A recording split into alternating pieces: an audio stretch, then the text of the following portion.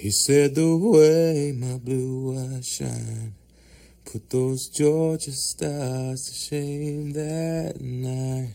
I said that's a lie.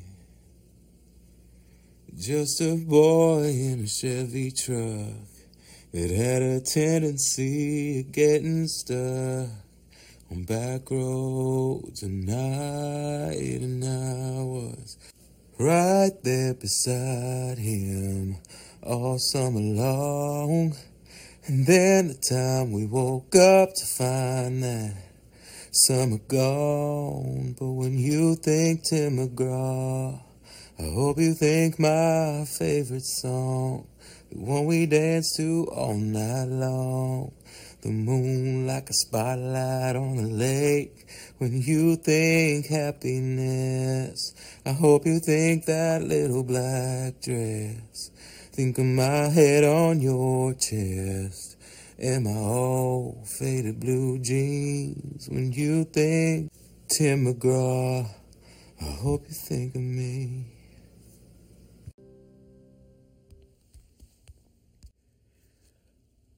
So Tim McGraw is the first song on this album, and I believe at the time when I first heard this song, I was confused about what or who Tim McGraw was.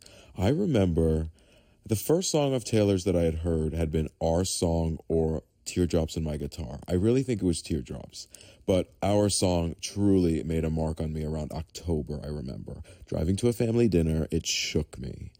I was like, what is that? It was like that violin. I was like, what is that sound? And then her voice just sounded so melodic and so addictive. And it just shook me right there. It was October 2006. But I believe I had heard Teardrops on My Guitar, and then I remember hearing it driving to basketball practice.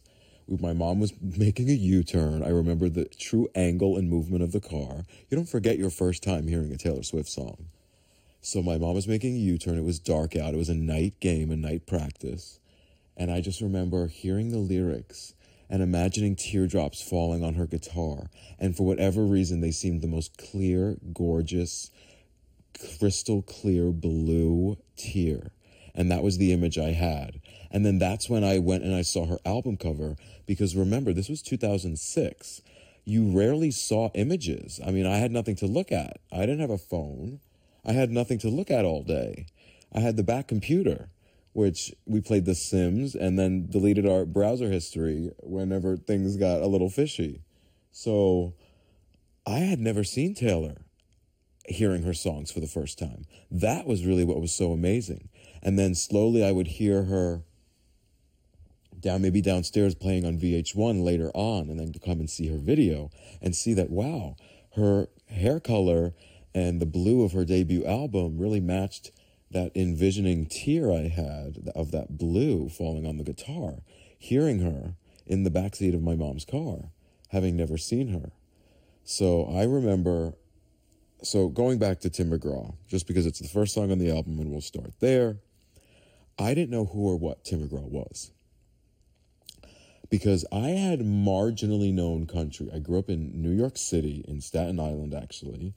And there were no country stations in New York. There was no radio for New York.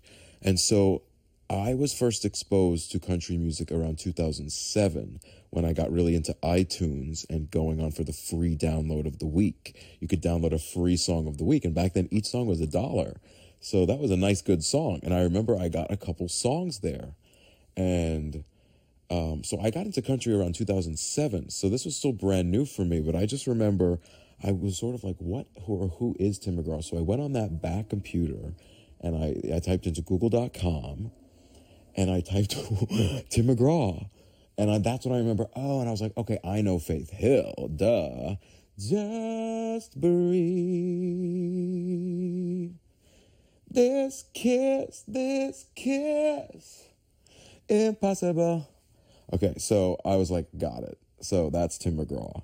And then, this song really shook me, because I remember the first line that really grabbed me when first listening to this was, September saw a month of tears, and thanking God that you weren't here to see me like that. But in a box beneath my bed is a letter that you never read from 3 summers back. Like, oh my God. Like, so how old was I? I was around 13 or 14 years old. I was 13, turning 14 that December 17th. Sagittarius, just like Taylor, of course. Same birthday week.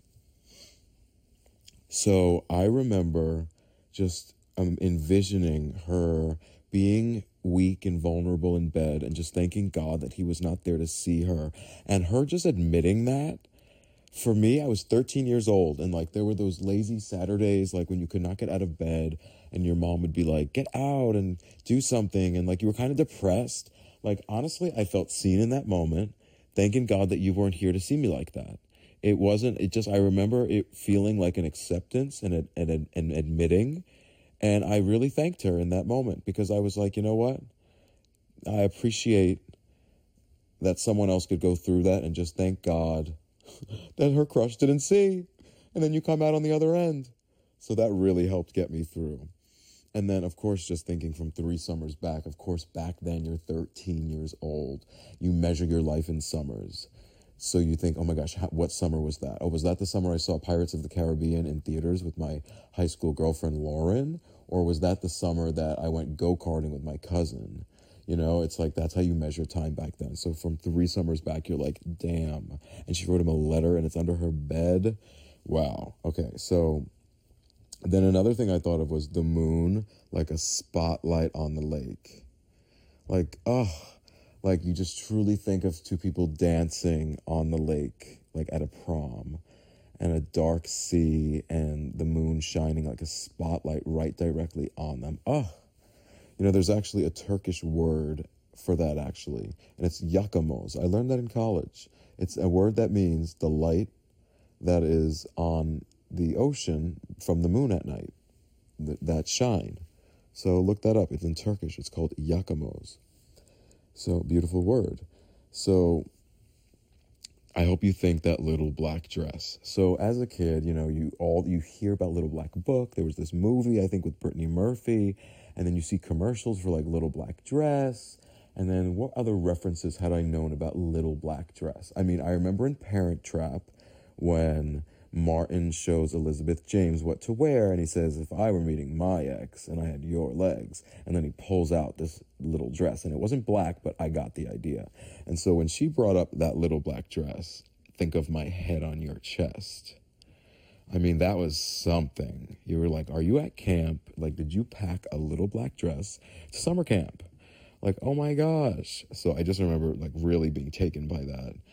And then just the way the song begins and ends with that same question and with that same I said, that's a lie. You know, it sounds so questioning and it's so, it just guts you.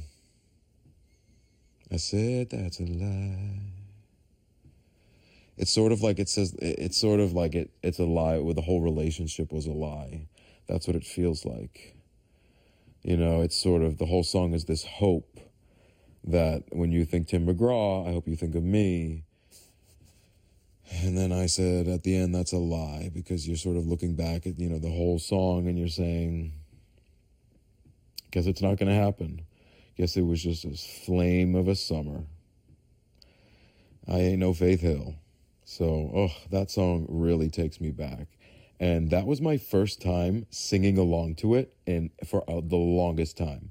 Like, don't hate, but I have not been streaming. I've been busy streaming Midnights and Reputation and Folklore and Speak Now and 1989, Taylor's Version, all Taylor's versions, Red.